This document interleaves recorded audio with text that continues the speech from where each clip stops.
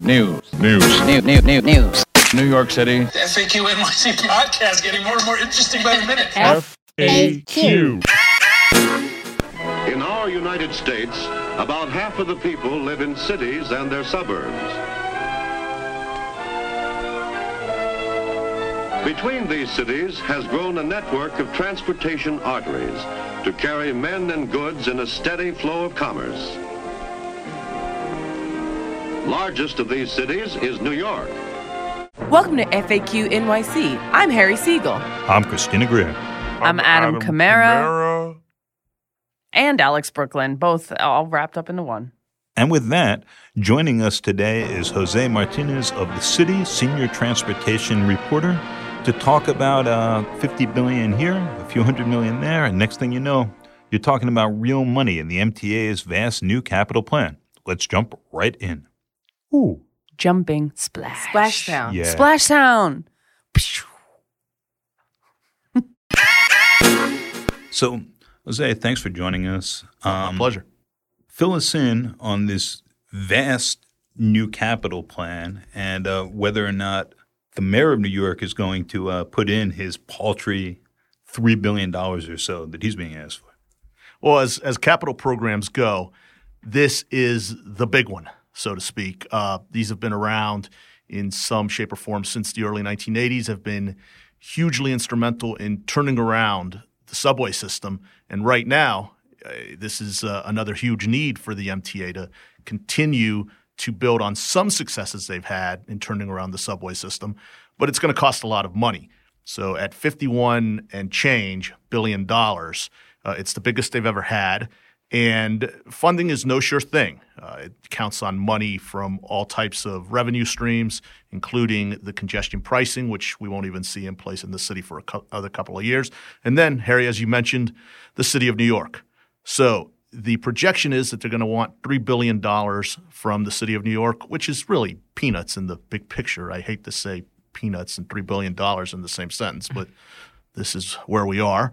But you can count on another long fight, just as we saw in the previous capital plan, between City Hall, between the MTA, and lurking over all of it, Albany, the governor, Andrew Cuomo, as to where that money is going to come from. But I've been on this beat a long time. I've gotten used to this sort of thing. They fought over really a small amount of money for the city to pitch into the MTA's subway action plan of 2 summers ago when things were really at a low. So you better believe it's going to be a big struggle to squeeze $3 billion out of Mayor Bill.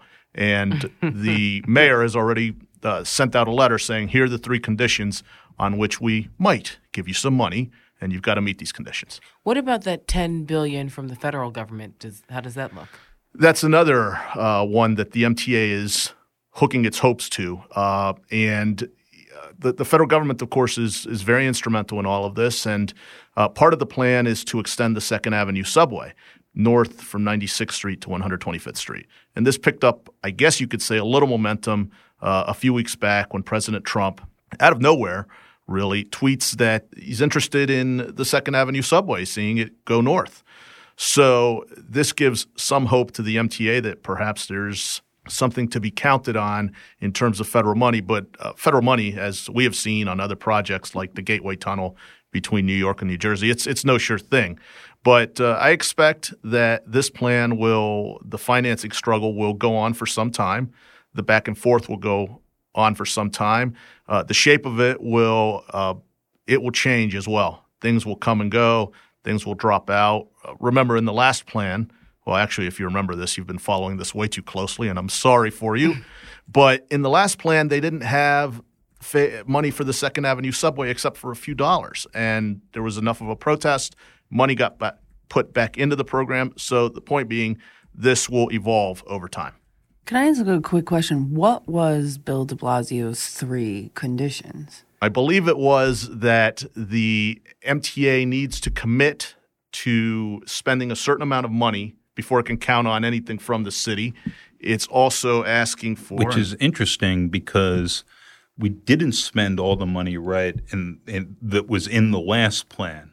Because you're projecting billions of dollars years out. So saying the city's dollars should be the last dollars in is like a pretty big demand. Like if you don't get to your 50 odd billion and change, but I'll keep the change. But that's like a Robert Moses type jujitsu move.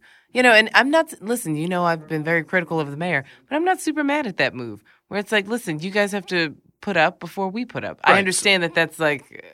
So the mayor wants the city's priorities, which, last time the city's priorities included a study for maybe someday extending subway service down Utica Avenue. He wants the money from the congestion pricing plan, which we mentioned earlier, to be exhausted, to use his words, before the city contributes a cent. And then something about an independent forensic audit required by the enacted state budget and that it needs to be accelerated and so on and so forth. So I remember these are conditions.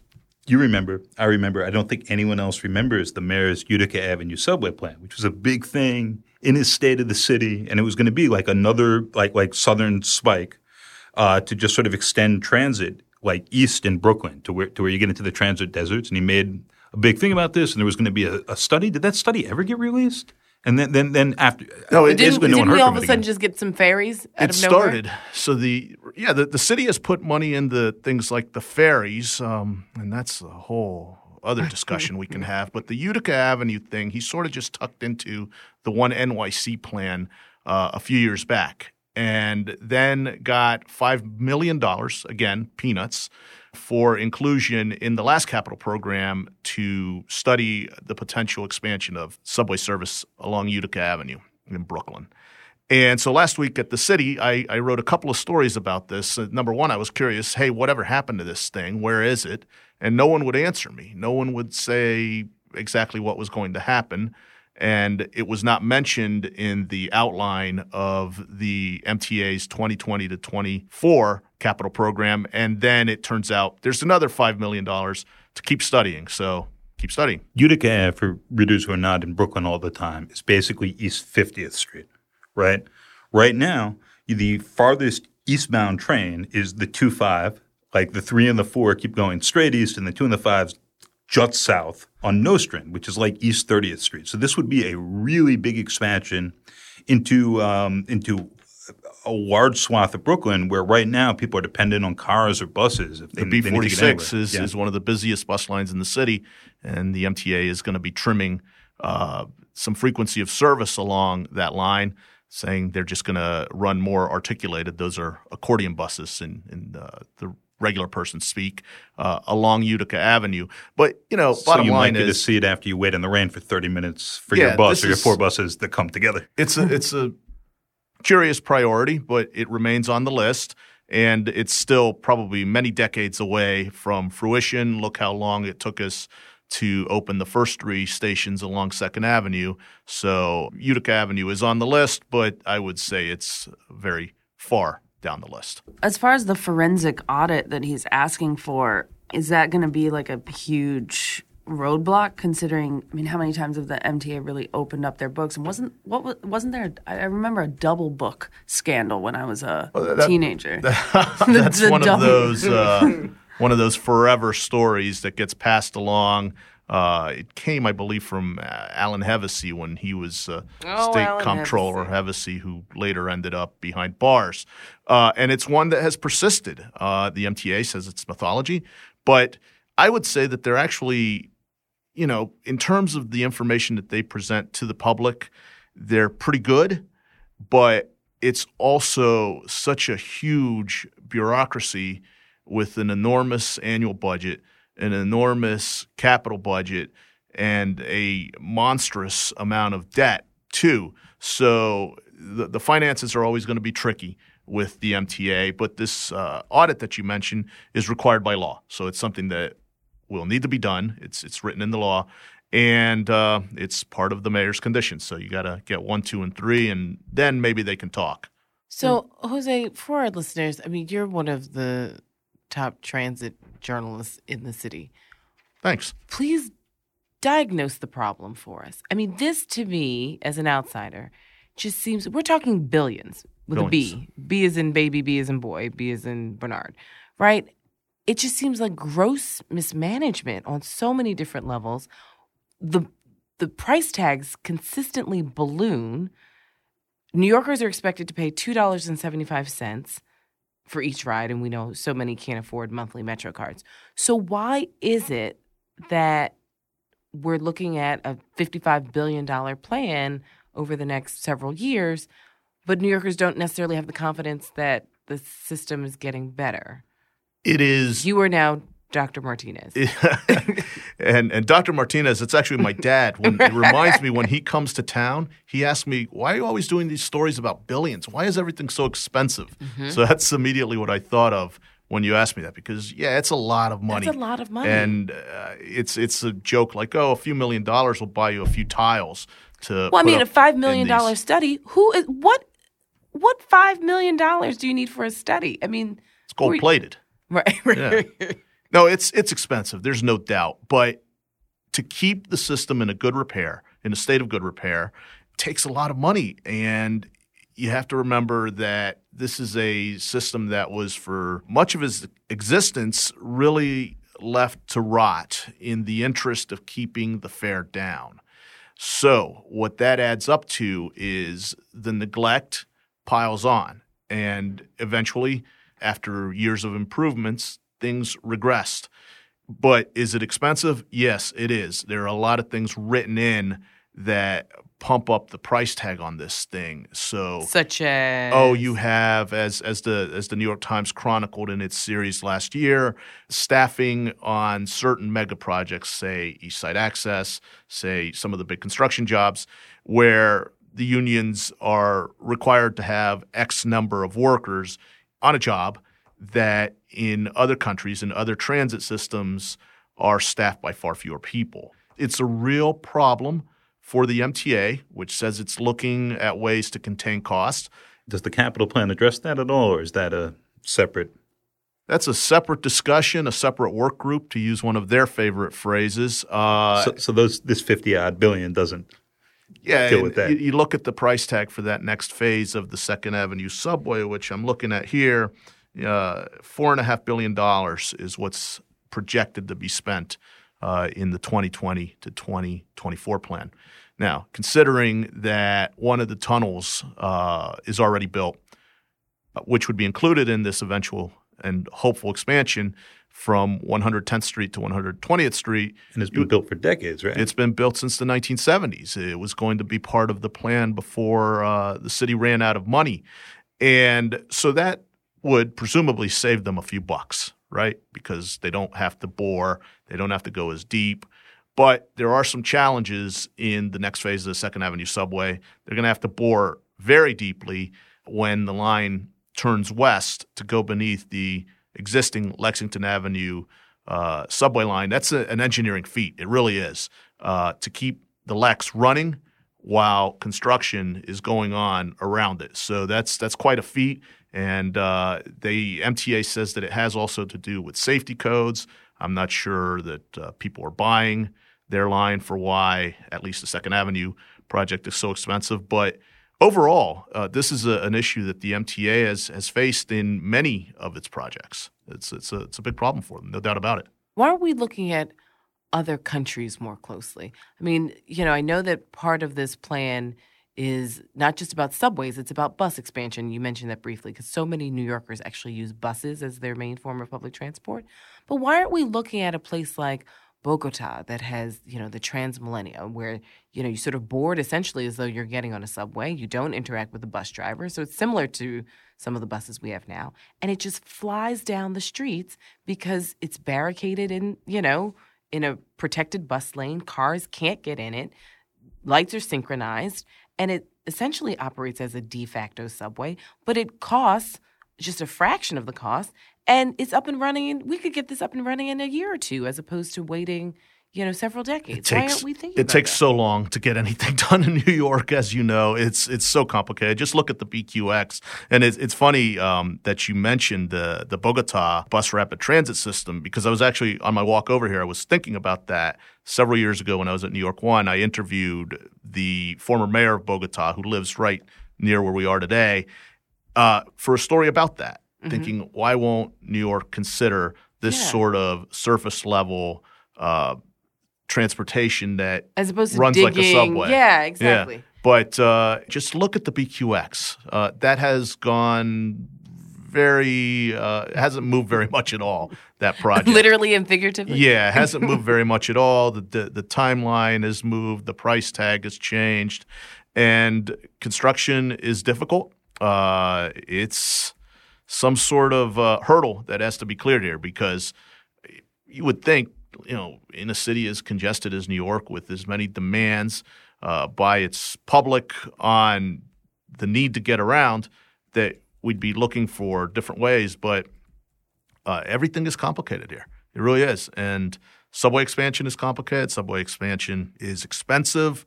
The buses have their own problems. The ridership is cratered on the buses.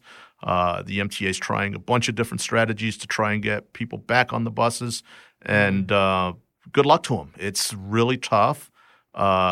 People have a lot more options for getting around, which may or may not be ecologically responsible when we're talking about taking cars everywhere. But these are the problems and the questions that the MTA has to grapple with. And how do they bring people back to the buses? How do they make buses more attractive? They want to buy a whole bunch more buses. They want to make more of them electric. That's also called for in this plan.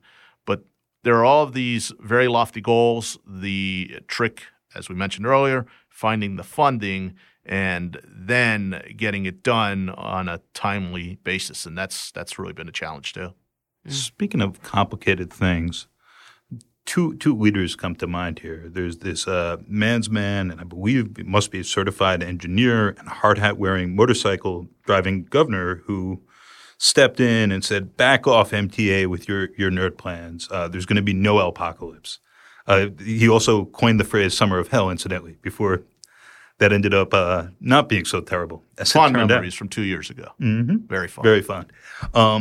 So are there ways that the governor, who has a great deal of control over this outside agency, could step in and force changes in terms of cost controls with labor, or otherwise press this plan? It was very striking what happened with the L, where he just sort of there was a process through the agency, and then he stepped in and said, "We're doing this other thing," which so far has worked to the extent that service hasn't entirely shut down, and the L's continue to run as they're upgrading the signals there at least. Well, the governor really likes to project himself as a man of action. When something needs to get done, he will roll up the sleeves. He'll put on the work boots. He won't put on the hard hat. He will not. He never puts a hard hat on, even when he's walking the tracks.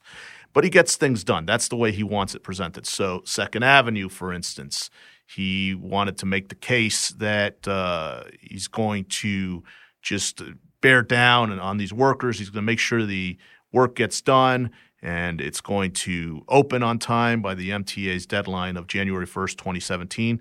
And it did. It did. And the governor had his moment, and he was able to look good in taking a ceremonial ride on New Year's Eve and in being there the day it opened and welcoming everyone.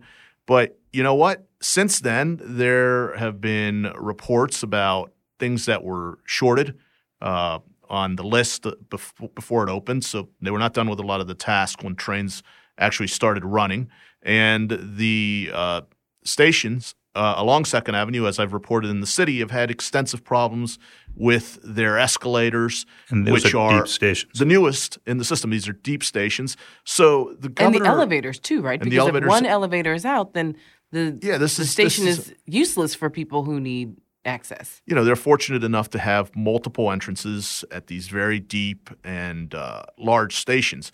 But the big question is, why is this happening? And it happened also at Hudson Yards. I wrote a story right before the city launched when Hudson Yards was opening about, okay, Hudson Yards, great, nice shopping mall over there on 10th Avenue, but the escalators are among the worst performing in Manhattan. So that's a problem. And they're some of the newest. And there are just some of them are just barely 3 years old. Others that had opened at the station's other entrance less than a year old. And to have those problems, it's not a good look. But the governor steps in when he can flex his Cuomo muscle. And as he did on the L, shows Your how it's done. double entendres are probably the best we've ever had on this podcast. I'm just going to throw that out there. One more man to ask about, Corey Johnson, who's the council speaker and has been talking about how the city should just run its own train system. Is this something that potentially is or could become a policy reality? Is this just political talk and a way of pointing to how checked out the Mayor Bill de Blasio is often seen, or what should we make of that? Well, it's a plan when he pushed it out, I think it was back in January or so, that looks good on paper, that certainly is going to catch the attention of some people. It's not exactly new for people to say the city should run the transit authority, and by that I mean the buses, the subway, and paratransit for those with limited mobility. I remember Anthony Weiner mentioning it during the 2013 campaign before he fizzled out again, whenever that was. So it's been kicked around. That idea has been floated in the past. Who knows if it has any traction? It has to clear all types of hurdles in Albany. It sounds good, but it's problematic if you consider, too, that one of the reasons the MTA was created some 50 years ago was because the city had not succeeded in running the transit system.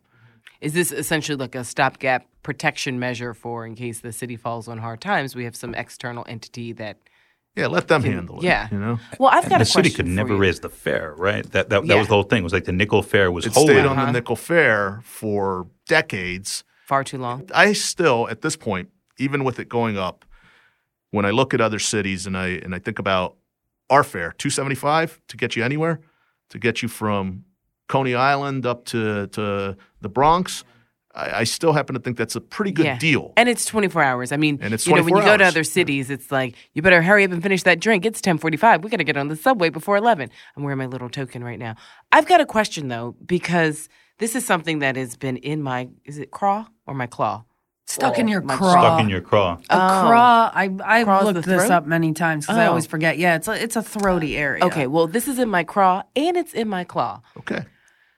And I want to know if the MTA sort of is addressing this in their capital plan and how they're framing it. This idea of fare beaters being the ones who are essentially robbing the MTA, and they're the reason why we don't have good service, and they're the reasons these fare beaters are the reasons why people are disappointed and there's trash on the tracks, That the et cetera, signals et cetera. haven't been changed, that right. the updates and that haven't we been have done. Old train cars and inadequate buses. And what's so frustrating to me is the framing of Black and Latinx youth from particular stops being the ones that are causing this citywide epidemic of, lack of money, resources, and this system that actually does operate pretty well when we think about it. But all the ills are sort of put on these mysterious fare beaters. And because I work at Lincoln Center, I see fare beaters all the time, and they're 75 plus years old. They're not Black or Latinx, and they just roll on through, literally and figuratively, with impunity, and cops just watch them do it. And so what does the MTA have to say about their shaking the tin can, asking for money, whilst also I feel like they're scapegoating certain citizens of New York that look at the size of the necessarily- MTA's budget. It is huge. All right? Yeah. I think it's around $17 billion.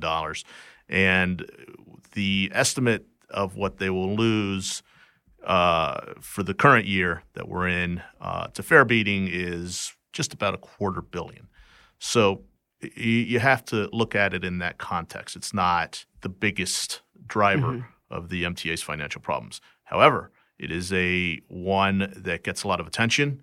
It jumps there's off. signs Of everywhere. course, on it's the gotten a subway. lot of attention. They've taken out like an ad campaign to frame it as such Yeah. that And I have a follow-up question with this is because what I'm curious about is you station, so all of a sudden, right, oh no, it's the fare beaters. We really got to figure this out. There's signs everyone, if someone beats a fare, it's like messing us all up for our trains.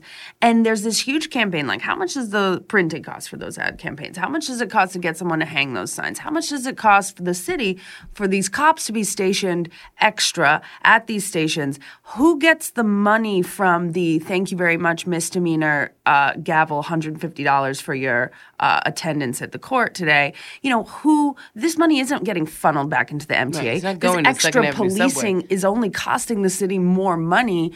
I just don't understand how that could possibly, other than some sort of just obvious and absurd diversionary marketing campaign, be good for the city in any way. Well, it's when we were talking about the governor earlier, and as this issue has gained in how much attention it receives, the governor a few months back said we're going to put 500 more police officers, splitting them from the MTA police, from the state police, and a few more from the Transit Bureau of the NYPD into the system to try and gain some control of the fare beating issue, which is particularly bad, I should say, on the buses more so than the subway.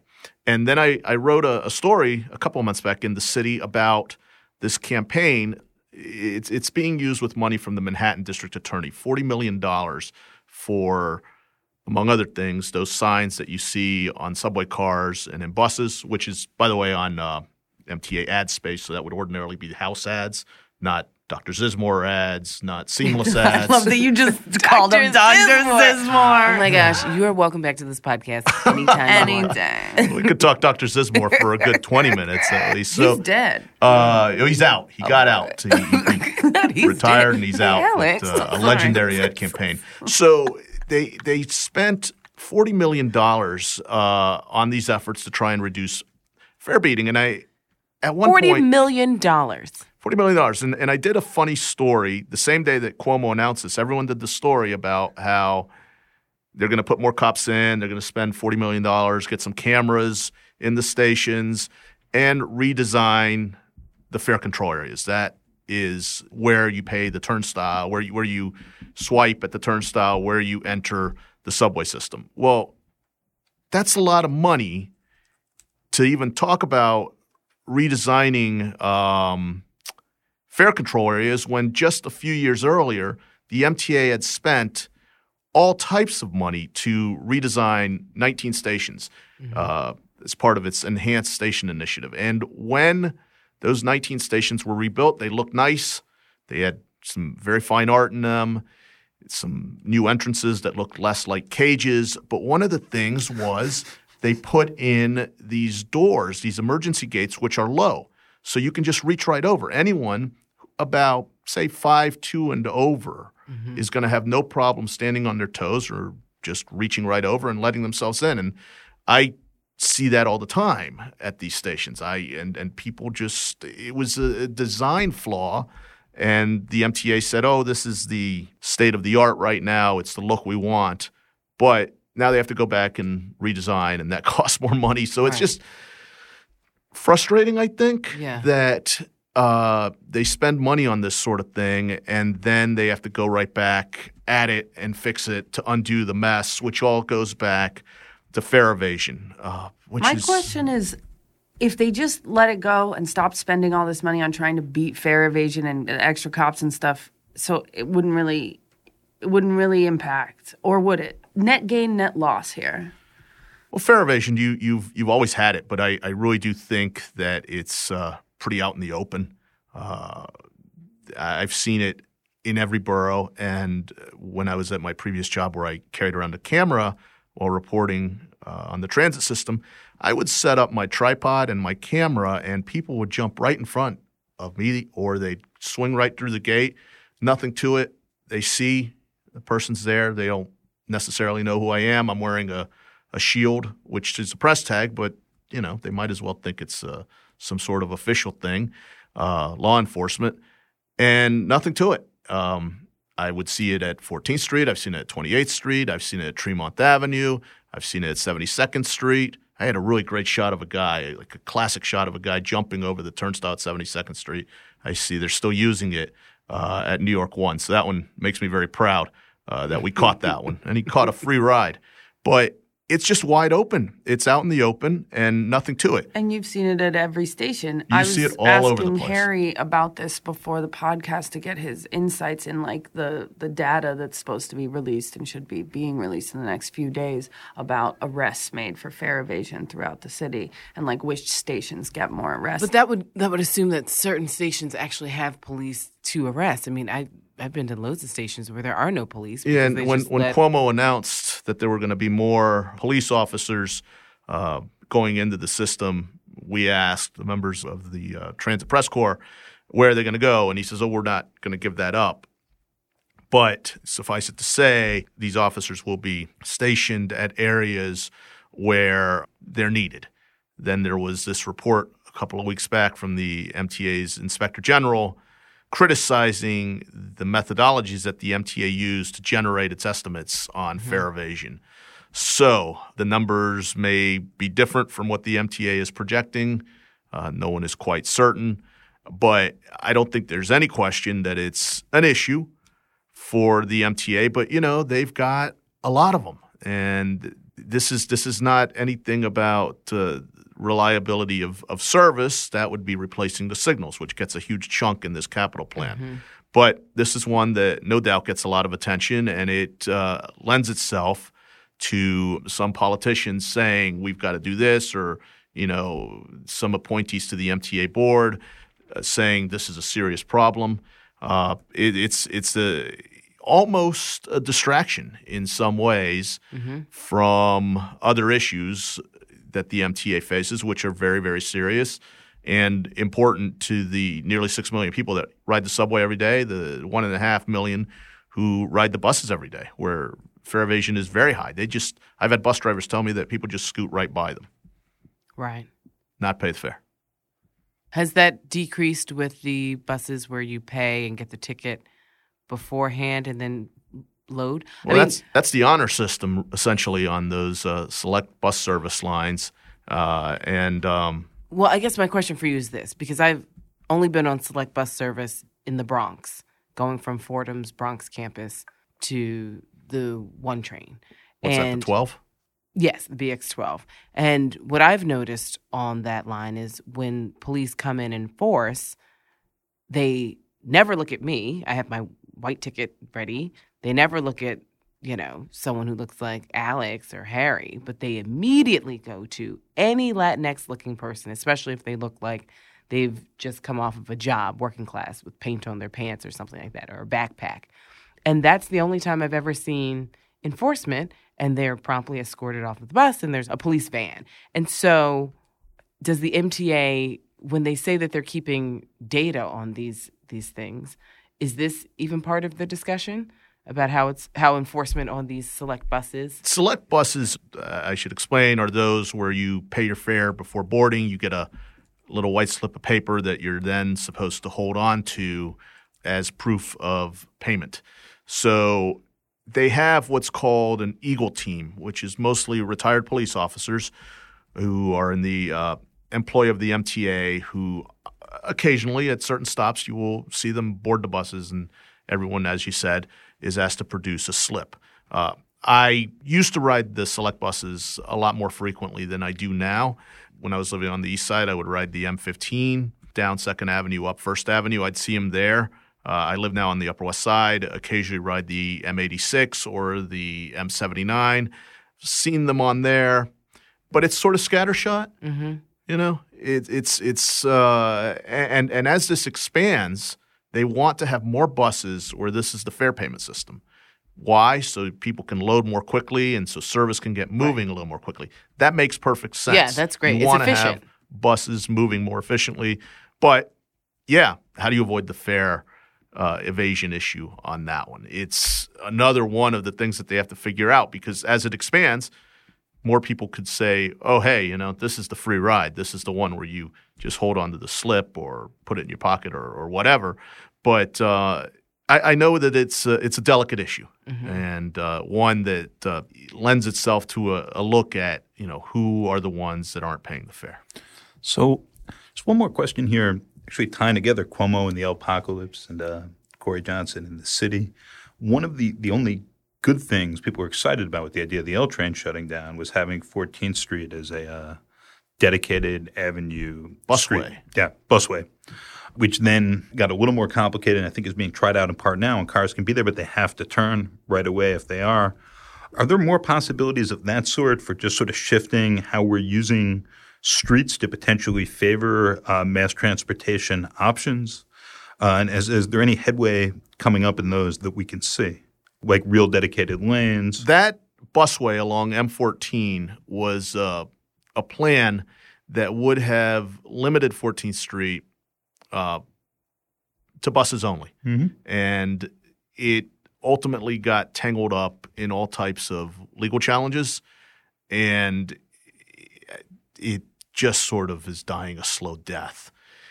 There are other streets in the city where different things have been tried. I'm blanking on the name of the select bus service line that passes along in front of Yankee Stadium. There, the MTA has a limited stretch of 161st Street given over to Center Island boarding, so that instead of pulling off to the side, the bus goes down the middle on both sides, has its own lanes, gets people moving more quickly. Are those painted lanes or are they actually? They are painted lanes, yeah. Okay. Yeah. And it's an island in the middle of 161st Street.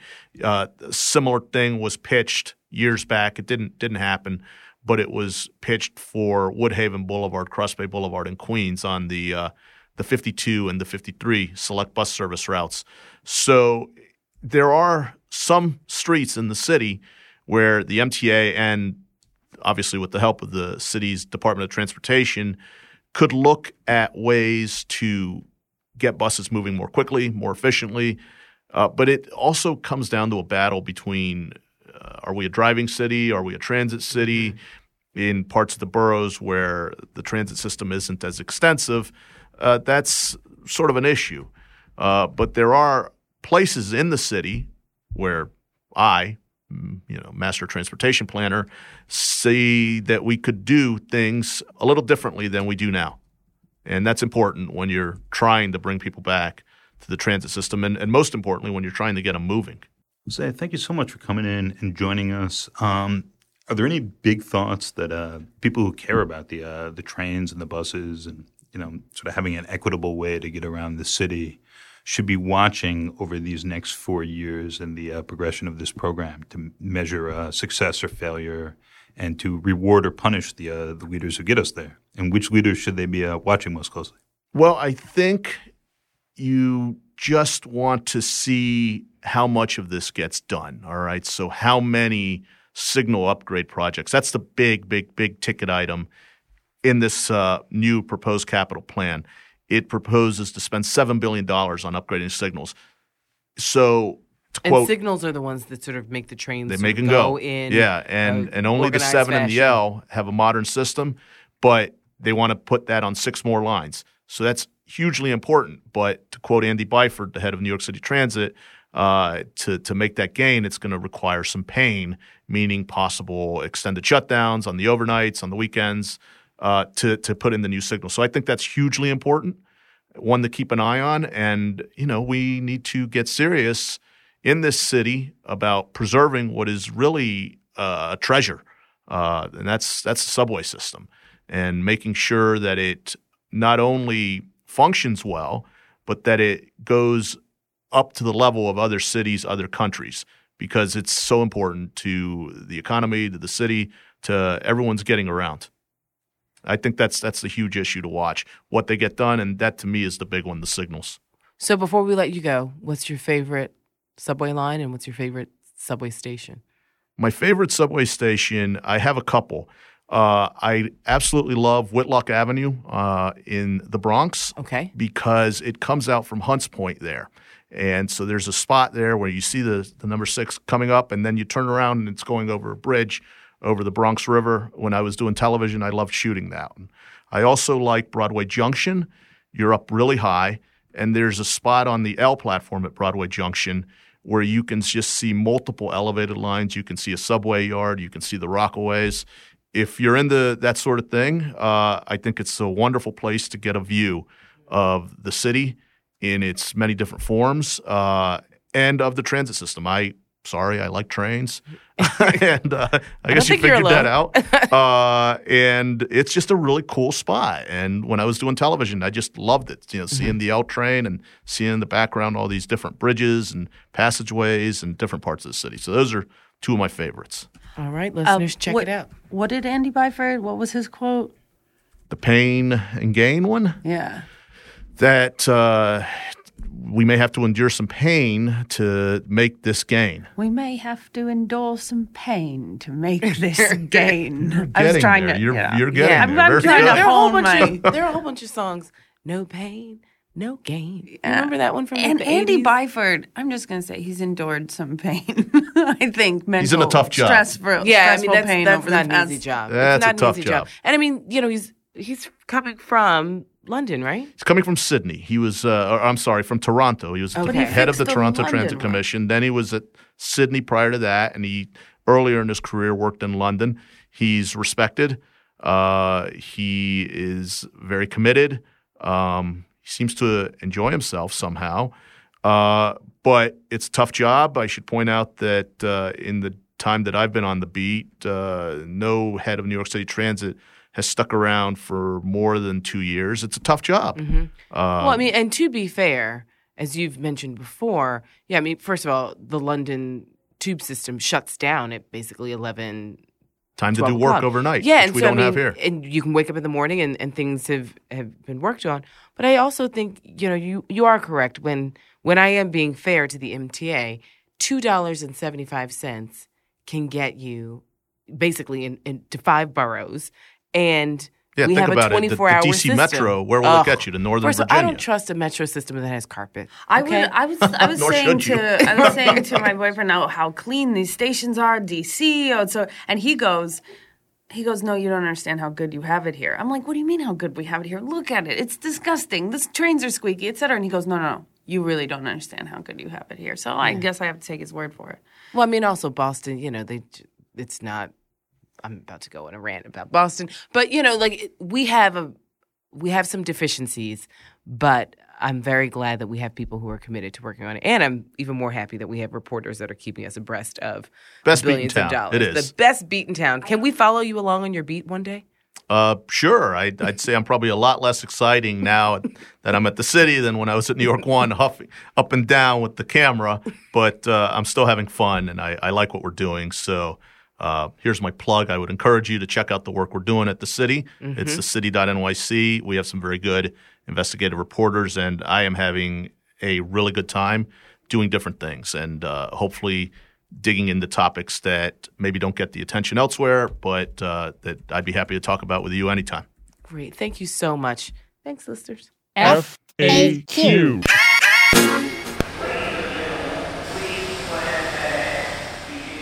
FAQ NYC is supported by a grant from Civil, a blockchain company aiming to reshape the business of news, and by listeners like you. We recorded this week at the McSilver Institute. That's the McSilver Institute for Poverty Policy and Research here at NYU. A special thank you to Jose Martinez, who's the senior reporter at The City, and you can find him on thecity.nyc, and to our executive producer, Alex Brooklyn, and a shout out to Adam Camara, who set up the equipment at McSilver and is mixing the show this week. Remember, if you have to ask, tune into The FAQ for some answers. Review us on iTunes and reach us on social media to discuss it all. Harry hates everybody in this room. No, I don't. Everyone in this room is just enjoying themselves and enjoying themselves a little more because it's hurting me. Okay. Torture Larry.